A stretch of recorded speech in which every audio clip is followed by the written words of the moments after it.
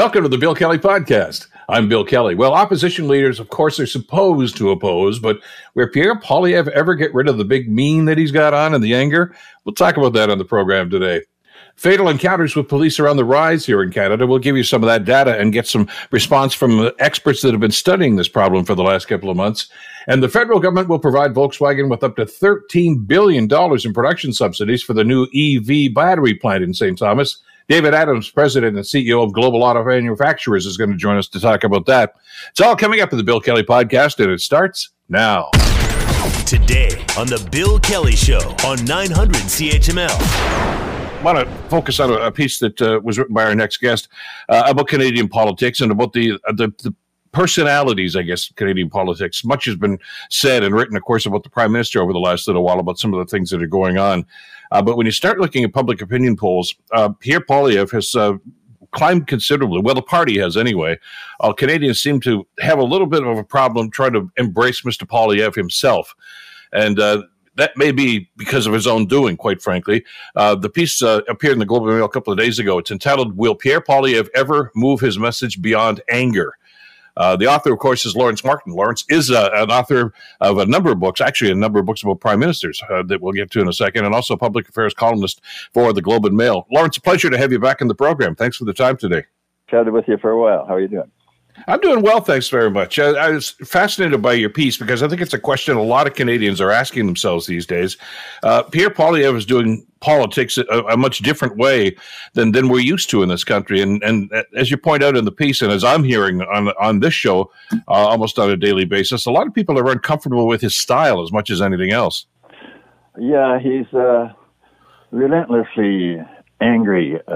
He's always tearing down the country and blaming every problem in the country on the prime minister, which people can see through. Now, opposition leaders, of course, are supposed to oppose, and he should be opposing, and he should be opposing vigorously. Like, for example, on the story yesterday about Trudeau saying behind closed doors that Canada would never reach its 2% defense spending target. Well, that's a really boneheaded thing to say. He said, it's obvious we're not going to do that, but to have that come out in headlines in the Washington Post is really bad thing. But back to Poilievre, of all the opposition leaders I've ever covered, and that's going back a long way, he's the most negative of them all. I mean, Brian Mulroney, Bob Stanfield, Joe Clark weren't like that. Stephen Harper could be bitter, but he didn't get into the character assaults that Pierre Poilievre did, and David Baker was great too, but he did it with a twinkle in his eye. But this guy, it seems, as I say, just relentlessly negative, blaming the PM on everything, from, the drug run on Vancouver streets to our homicide rate, of course, the racism in the country. I mean, everything is sort of over the top, and I think he has to switch things up a little bit. I mean, how many times can you cry wolf, and can you keep doing that all the way to the next election? I don't think so. Who's he appealing to, or who's he trying to appeal to?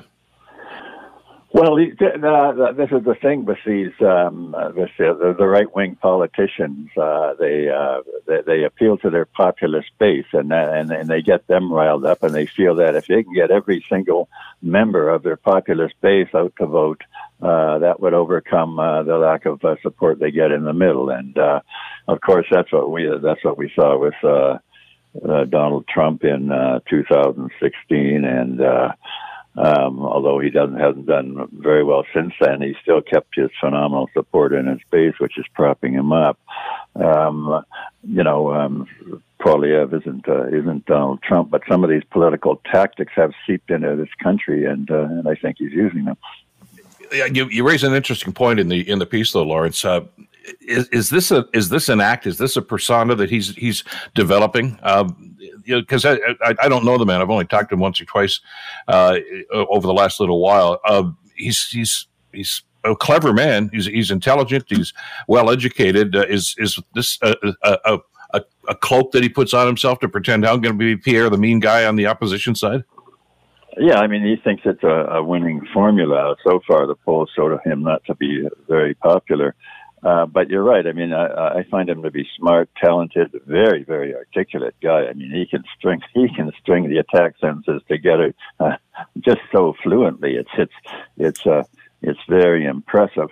One of the things about him, though, Bill, is that, and I found this with some career politicians who have, like Mr. Poilievre, who's lived off government payroll almost his entire career, has precious little experience in the real world.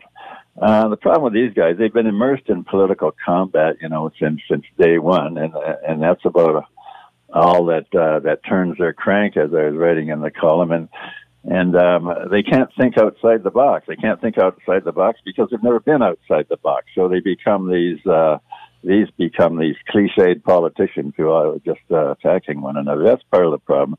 But I think he is purposely lowering his intellect in trying to reduce everything to the lowest common denominator appeal and to attack the Prime Minister on every little thing that happens. I mean, what do we have now? Inflation went up to 8%, and according to Mr. Poilievre, that was all Mr. Trudeau's doing, of course, right? Yeah. Now inflation's down to about 4%. Now, is that Mr. Trudeau's doing, cutting it in half as well? No, I don't think you're going to hear him say that. Probably not. But in your career, though, I mean, as you mentioned, you've touched on a lot of these guys. You've covered these. You've written a couple of books about Jean Chrétien, who had a reputation as a fighter. But he never seemed to take it to this level. And as you say, historically, I don't know too many people that have. There have been witty politics. Churchill was maybe the best at it, but you can go all the way back to Gladstone and John A. Macdonald in this country. They had acerbic comments about each other, but it didn't seem mean-spirited. I mean, but with Mr. Poilievre, I think he's taking it to a different level, hasn't he? Yeah, that's it. And I think Canadians are pretty good-willed people. I think they want to see some more ennobling characteristics in their politician than just to have them mean-spirited attack dogs. I called Mr. Poilievre in the column. I said he's the nattering nabob of negativism. Do you remember where that phrase is from? Yeah, Spiro Agnew. I remember that. No, he was the Nixon vice president. Yes, that's right. He was talking about the media, and he came up with this phrase to describe us all because we were always so negative in our approach. Nattering nabobs of negativism, he called us. Nice alliteration, and that's the type of politics that Mr. Poilievre is playing now. And I think he's got to vary the script. He's got to show some statesman-like qualities from time to time. Some more political maturity. I mean, sometimes any government cannot do every single thing it does horribly, right? That's impossible for any government. So, I mean, every government does maybe even one or two things, right?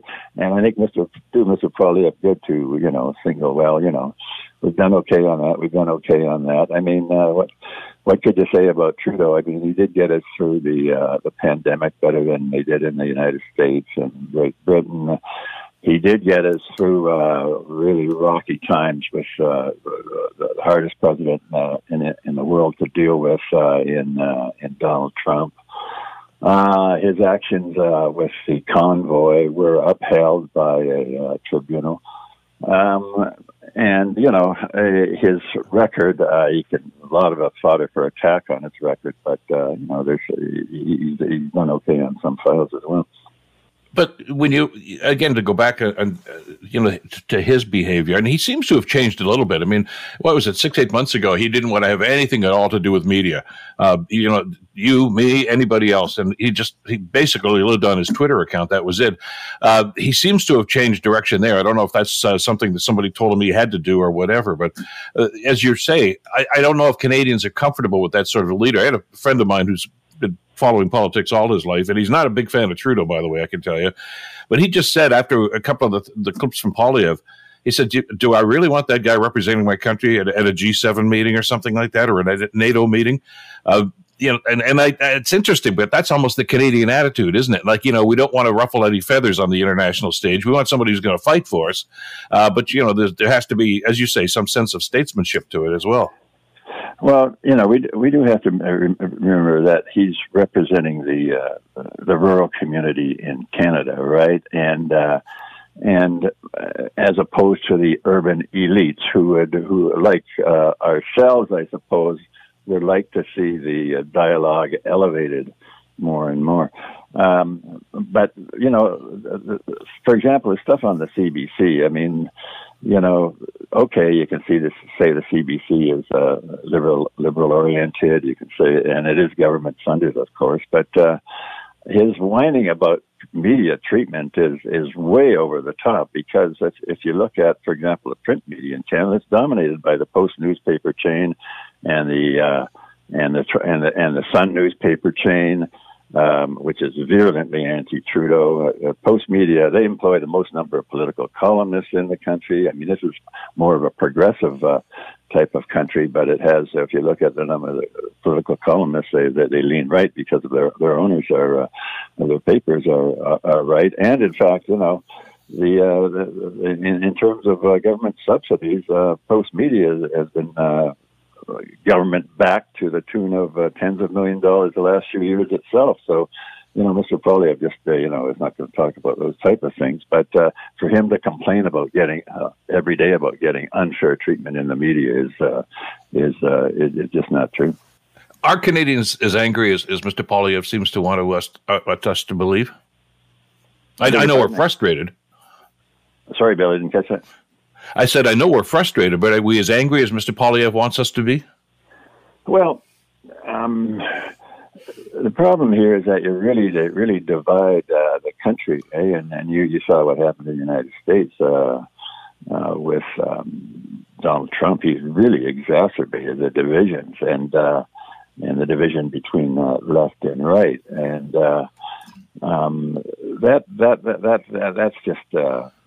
that's just harmful to the country to for everybody to be so divided like that, And I mean, we naturally have the divisions between East and West. The Liberal Party has never ever hasn't appealed to the prairie provinces. In 60 years, they've been shut out, and so we're going to have those divisions. But you don't want to exacerbate them, and this swordsmanship we're seeing from the opposition leader is. I think most Canadians think it's going too far, and I think he could really up his popularity level quite well if he changed his tack a little bit. I mean, the Liberals are very vulnerable. Trudeau's been in power a long time. There's a lot of fatigue with the Liberals, and if you're an opposition leader and you come in when the governing party's been in power as long as this one has, that's a big advantage in your favor. You should be in good position to win, but for him to win, I think he has to be more than a troll king. Exactly. Great piece as always. Lawrence, great to talk with you again. Thanks for spending some time with us this morning. Enjoyed it. Thanks, Bill. Take care. Lawrence Martin, of course from the Globe and Mail, the public affairs columnist. You're listening to the Bill Kelly Show podcast on 900 CHML. Interesting op-ed piece in theconversation.com that I was reading yesterday that talks about, a very controversial subject that we've touched on and something that a lot of people are aware of now. Police-involved deaths in Canada. And there has been a great deal of research done on this over the last little while, according to this piece. And the numbers are increasing, and that's troubling. And to find out why, we suggest you read the piece. But I've got one of the authors on right now. Andrew Crosby is with us, one of the co-authors of this piece. He's a postdoctoral fellow, School of Planning at the University of Waterloo. Andrew, pleasure having you on the program. Thank you so much for the time today. Thanks so much for having me. Pleasure to be here. Well, I want to get into some of the data here that you guys have been able to accumulate and comment on here. But as I was reading this yesterday, the first question that jumped into my mind is how accessible is some of this data? I mean, you can look at raw numbers here, but is there a story behind the numbers about details about exactly how some of these incidents actually came down? Yeah, it's a great question. There's not a lot of detail or data available. So this is information that different groups of journalists and researchers have really had to dig into to bring to light over the years. So this project really started with using the CBC's Deadly Force database that they compiled from 2000 till 2017. Then they updated it a couple years later. So they had a team of journalists digging into these cases going way back, and we picked it up and kind of verified, completed all the information. But the reality is there's just not a whole lot of public information surrounding these deaths. We have some media reports, we have some police reports, we have some police watchdog reports, but they don't contain a lot of information. So yeah, it does take quite a little bit of work to put everything together. That's what I was imagining, and because I've seen this, well, just anecdotally. I mean, some of the cases that have happened in this area over the last number of years, and there's, as you guys mentioned in the piece, there is a process that goes through where investigations are done by independent bodies or by police, or there can be a number of different avenues in which they follow. And invariably, it takes an awfully long time, apparently, for these investigations to occur. But when they finally do give us the result of it, oftentimes it's not with much in the way of supporting details. They just say, here's, it's okay or it's not okay or whatever. And that leaves a lot of people scratching their heads saying, well, how do you get that? And it's got to be awfully frustrating for folks like yourself that are trying to get the research on this, because, the numbers tell a story, but so do the details. Exactly, yeah. And I think what this project points to, and what others have been calling for a long time, is more accountability, more transparency in policing, for more information to be released surrounding incidents of violence and death when force is used. And because we know that police services are collecting this information, but we just don't have mechanisms for compelling it to be released to the public. So we have academic units and civil society organizations and advocates really having to do this work. How significant is the increase? We just mentioned at the beginning of our conversation that the numbers are on the rise. Is it a significant increase over the last few years? Yes, I would say so. We have the numbers going back to 2000, the year 2000. So we have over 700 police-involved deaths when force is used since the year 2000. And in the last 3 years, so first, between the year 2000 and 2010, we see, an average of a specific average per year of cases. When we do that average, it's like 30, maybe 30 some cases. And then we see that increasing for the next 10 or 11 years, an increase of over 66%. And that's, some of that explanation can be in the last 3 years. So the last 3 years, we've seen a significant increase. So the year 2020, we had 52 recorded deaths. The year 2021, up to 57. And the year 2022, up to 69 recorded incidents. So, we see a troubling trend here. You've drilled down and got, as I say, not just the statistics themselves, but some of the details on this too. Let's talk about race, for instance, and what these numbers tell us about the number of deaths. But let's break it down by race, because there's some interesting stories there too. For sure, yeah. So our preliminary findings, we're looking at kind of population statistics, and then the identified race of the victim when it's known. So first, we have a lot of unknown cases. So we're relying on official bodies to report or to not report race. So we have a lot of unknowns because the race of the victim is often not reported. When it is reported, we see that Black and Indigenous populations are overrepresented relative to their population size. So, for instance, so Indigenous people make up just over 6% of Canada's population, according to the most recent census data. Yet have experienced 16.2% of the overall deaths. And Black people, people identified as Black within this research, make up 8.1% of the victims when they comprised just 4.3% of the population. So those are some of the disparities that we've taken from doing this work. Which, by the way, is reflective of prison populations too. Not to the number necessarily, but those sorts of egregious increases, I think are reflected in there too. And that's worthy of further detail and further study, I would imagine, to try to find out exactly why that's happening the way it is too. So, what do we do with the information that you and your colleagues have been able to accrue here? It's rather startling that the numbers are up, and as you say, when you apply this to gender and to race, that tells yet another story. Can we use this? Can we extrapolate something from here to suggest that maybe there's a better way that things can be done? Maybe to try to find exactly what's causing these numbers? Yes, well, you're absolutely right. Yeah, there is a lot of research being done on the prison system and racial disparities there as well, and I think that this speaks to a larger issue of systemic injustice within the Canadian criminal justice system, and people have been pointing this out for a long time. So we're just adding one small piece of a larger conversation, and what we're hoping to do is to raise attention to issues of accountability and transparency. We know information is being collected. So there should be some mechanism where it's divulged in a more systematic manner, and there are lots of incidents and things going on in the country right now.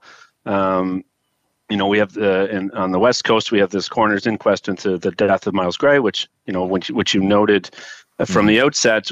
Sometimes it takes years to figure out what's happened. So that was a 2015 incident. We have the ongoing coroner's inquest into Miles Gray's death at the hands of Vancouver police. And on the East Coast, we have the Mass Casualty Commission calling for an overhaul of the RCMP. So what we're contributing is kind of a smaller piece to a larger national conversation calling for increased accountability and transparency, and hopefully that will be able to move the needle on this. Well, because frankly, as you mentioned, the way things are right now, nobody's satisfied with the processes.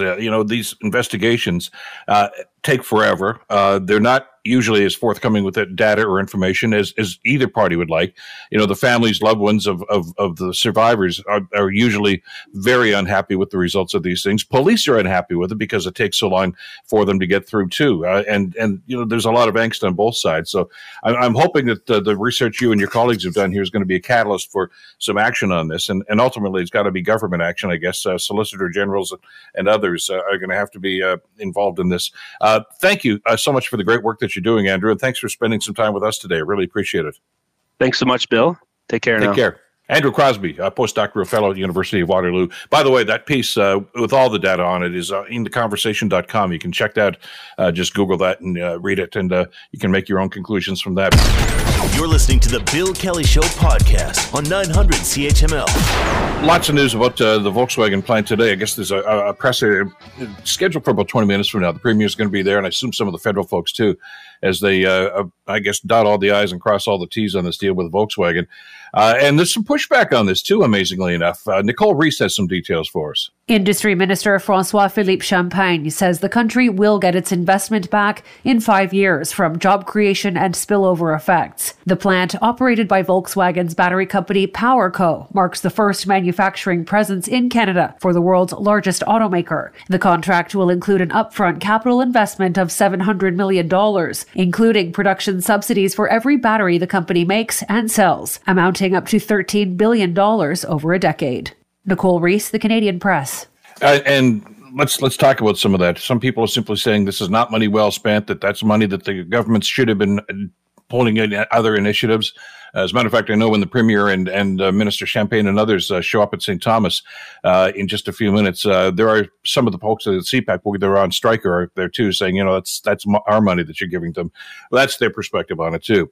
But there's an upside to this, and we want to talk about that as well. And to do that, we're so pleased to welcome back to the program David Adams. David is the President and CEO of Global Automakers of Canada. David, great to have you back on the show on a very busy day today. Well, thanks for having me, Bill, and I apologize for the background noise, but I'm in St. Thomas waiting that announcement, so pleased to talk with you about it today.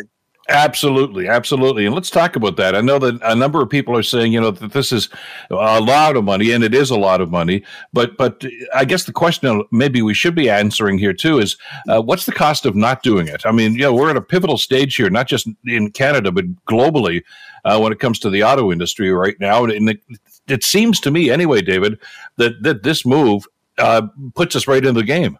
Well, you're absolutely right, Bill, because I think, as I say, there's global competition ongoing right now for this generation of investment in battery technology and also, electric light-duty vehicle mandates. And, unless we are prepared to participate in the game, then we're not going to land that investment. And I think the calculus was made all the more problematic for Canada by the United States passing the Inflation Reduction Act, which put significant subsidies and other monies on the table to encourage all of this battery production and electric vehicle production to be done in the United States and nowhere else. So I think, the federal government at the time was cognizant of what the U.S. was doing and made a commitment in the fall economic statement to basically look towards the budget that was just announced in March, committing to essentially say, look, we'll do whatever it takes to ensure that we can be competitive to land those investments here in Canada. Well, because historically, David, this doesn't happen very often, does it? I mean, when a huge global company, and especially one that's obviously centered in Europe, decides that they want to stake a claim here in North America, invariably we get outbid or out, by the United States. I mean, they're the ones that bring the subsidies. We'll give you the land, we'll pave the roads for you, we'll do everything, and we see that happen. To actually get this and have them coming over here to St. Thomas as opposed to someplace in Alabama is a real coup for the Canadian industry, but for the government as well to actually get into the game like that. Well, it really is, and I think I have to give credit to both federal government and the provincial government. I think they've worked seamlessly together across party lines. I know throughout the process, Vic Fideli and Minister Champagne have become great friends, and I think that speaks volumes when they're going into meetings with some of these head office, in jurisdictions outside of North America, where they can show that, look, there's not only cooperation, there's a unity of purpose amongst the federal and provincial governments to make something happen here in Canada, and I think that speaks volumes to the companies that our governments are going to meet to try and lure some of these very significant investments. David, let's talk a little bit about cause and effect here. I mean, as you mentioned, both the Ontario government and the feds have done that in the last little while. You've seen the ribbon cuttings. We've heard about the announcements, and it's Volkswagen today, most certainly. But I mean, they've all jumped into the waters here. GM and everyone else they're all into EVs, and they've committed to this, which is interesting. That all of them seem to be on the same page, and government's on the same page with the industry, and that doesn't happen that often either. But not too far from where you are, the CAMI plant, I think, just rolled out their first electric delivery vehicle yesterday too. So we're not going to have to wait too long to see some results out of this, are we? Well, it takes a while to build the battery plants and whatnot. Sure. And, that's the reality is that all of these things do take time. But, in terms of looking at why we're doing this to reduce emissions, we don't have a lot of time. So I think everybody's working as quickly as we can to get the plants built and get the new zero emission vehicles on the road and out to consumers. But no, I think one of the things about this transition that's been, I think, gratifying for folks outside of Southern Ontario is that it's really diversification of the industry across Canada. Whether we're talking about anode and cathode production in Quebec or lithium mines out in Alberta or fuel cells out in BC, all sort of provinces across the country are participating in the auto sector now. So I think it's a good news story for everybody, and it certainly makes, I think, politicians' job a little bit easier federally when they can say, look, it's not the automotive industry is not just benefiting Southern Ontario anymore; it's benefiting folks right across Canada. Let's talk about next steps here. I mean, as you say, the battery manufacturing is going to be a while, but it's going to pay dividends like this. We know that we want to wean off some of those countries that we're not very friendly with that are making these things right now, and I think a lot of people globally are like-minded to that. So, is there an opportunity for this industry to grow extensively because there seems to be such a ready market for it? In other words, we might be one of those go-to countries for some of the other areas that are moving towards EVs as well. Well, sure. I think we've seen evidence of that already. What is occurring sort of globally right now is more of a regionalized approach, I think, to markets. So we're seeing, U.S. and its allies tend to be cooperating more closely together, and that's just sort of the geopolitical situation that we're in. But I think all of that actually helps Canada, I think, in terms of garnering hopefully more of this investment, because it speaks volumes having Volkswagen, one of the largest vehicle manufacturers in the world, make an investment in Canada. But also when you put on the table the fact that Canada's got a significant source of all of the critical minerals and materials and whatnot that are part and parcel of battery and components that will be part of these vehicles as we move into the new electrified age of vehicles. Is it fair to say, I don't want to get too dramatic about this and too full of hyperbole here, but that this whole move, this commitment by the Ontario government and the Canadian government towards EVs and towards the battery production as well, save the auto industry in this country? I mean, because I'm just trying to look at some of the recent history here anyway, David. Oshawa was going to be mothballed, Brampton, even Oakville. These things all seem to be on life support, and all of a sudden there's been new life breathed into the whole industry. No, I think that's actually a fair comment. I think, because of, the new focus globally on climate change, because of the transition to electrified vehicles from internal combustion engine vehicles, it has given the automotive industry in Canada, I wouldn't say even a new lease on life.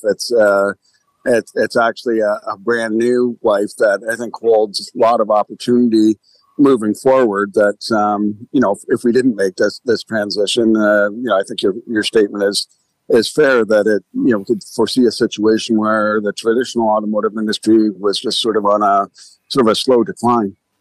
And globally, it puts us in pretty good stead, I would imagine, too. I mean, we're being competitive. What about manufacturing plants, though? The batteries are a big part of that. We absolutely know that. But getting into vehicle manufacturing with the Volkswagens and even some of the Asian car manufacturers, too. Now, some of them have a stake in here already, certainly. But can we look forward to at least some discussions and explorations about possibly seeing some of those plants locating in Canada now?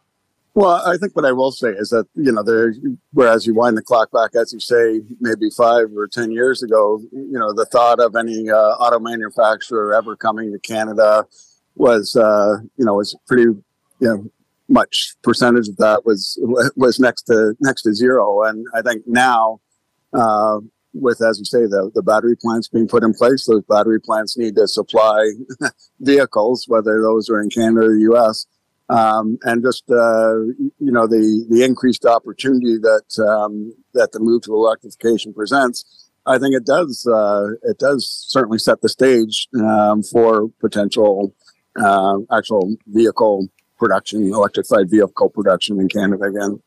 And we've already seen that occur, actually. And you look at what Ford and Stellantis are doing, GM with their bright drop production, as you mentioned, in Ingersoll.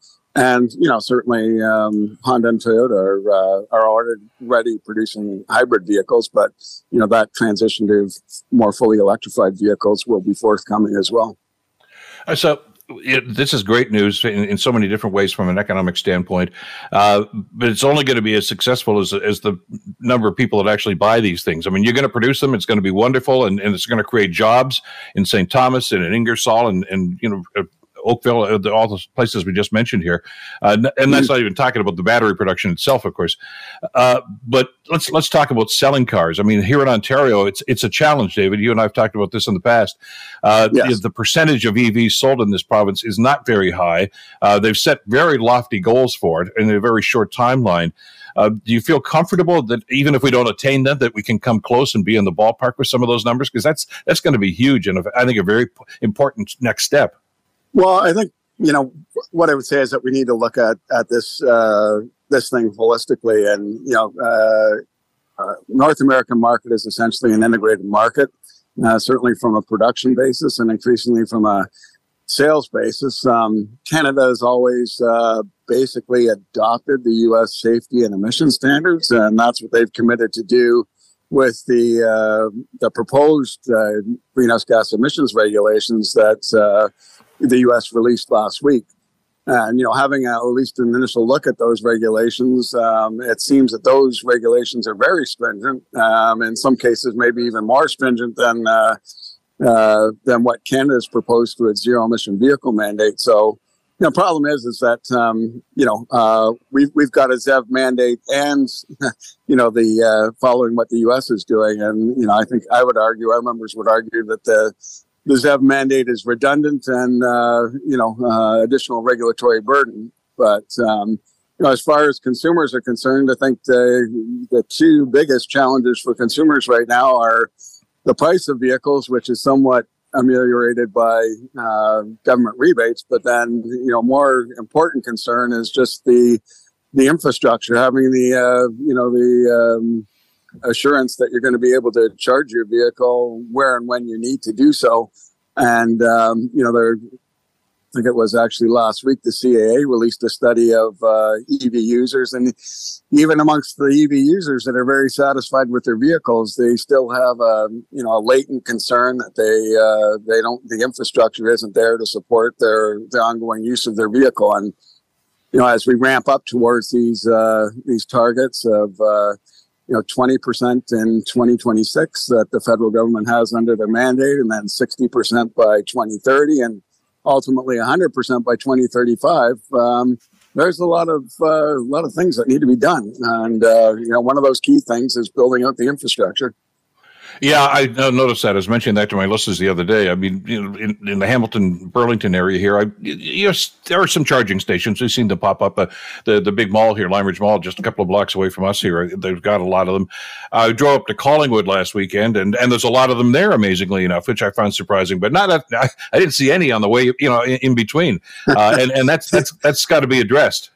I mean, well, you certainly need to pick your road, because I travel between Toronto and Collingwood quite a bit, and if you're going up the 400, it's not too much of an issue. But if you're going any other way, it is a bit of an issue. So for sure, the infrastructure is an issue that needs to be addressed. Is the province cognizant of that, though, Dave? Did they understand that they've got a lot of work to do to hit some of those other areas? And you're right. I mean, the en route stuff is on the 400. You're going to be good there. But if you're going up Airport Road or any of those other roads up there too, a lot of small communities. And I know what the manufacturer are going to say. They're listening to me right now and say, "Bill, you can drive that far. You don't need to charge it." Well, that depends on how much of a charge you got when you start, I suppose, too. Exactly. No, for sure. You'd foresee a time when that's going to be covered? The province is cognizant of the issue, and they've actually undertaken some work with Ontario Power Generation. They have a partnership with IV charging stations. And there's a number of other charging station providers that are trying to build out the network. And the federal government has committed funds to both Natural Resources Canada and the Infrastructure Bank of Canada to build out infrastructure. And in the case of the Infrastructure Bank, sort of de-risk that investment, because a level 3 fast charger can be around $100,000, and it's always a chicken and egg issue. Well, if I make that investment, will I get any return on it, or how long will it take me to get a return on it? And that's one thing that the Infrastructure Bank is assisting with. But our concern fundamentally is that the number of charging stations that the federal government is projecting that they'll need by 2030 to support the vehicles on the road is completely inadequate. They're looking at a ratio of 24 vehicles per one charging station, and generally around the world, you look at California or Europe, the ratio is anywhere from 7 to 1 or 10 to 1. Sounds like they're about to get started down there, and I'm going to let you go get your seat. So, David, a busy day, a happy day for an awful lot of people in this industry, and especially in the St. Thomas community. Thanks for the time today. Enjoy the rest of the event there, and we'll talk again soon, I'm sure. Thanks very much, Bill. Appreciate it. Take care. David Adams, who's the president and CEO of Global Automakers, and they're all at St. Thomas right now for that announcement. The Bill Kelly Show, weekdays from 9 to noon on 900 CHML. The Bill Kelly Podcast is available on Apple Podcast, Google Podcast, or wherever you get your podcasts from. You can also listen to The Bill Kelly Show weekdays from 9 till noon on 900 CHML. I'm Bill Kelly. Thanks again for listening. And don't forget to subscribe to the podcast. It's free, so you never miss an episode. And make sure that you rate and review.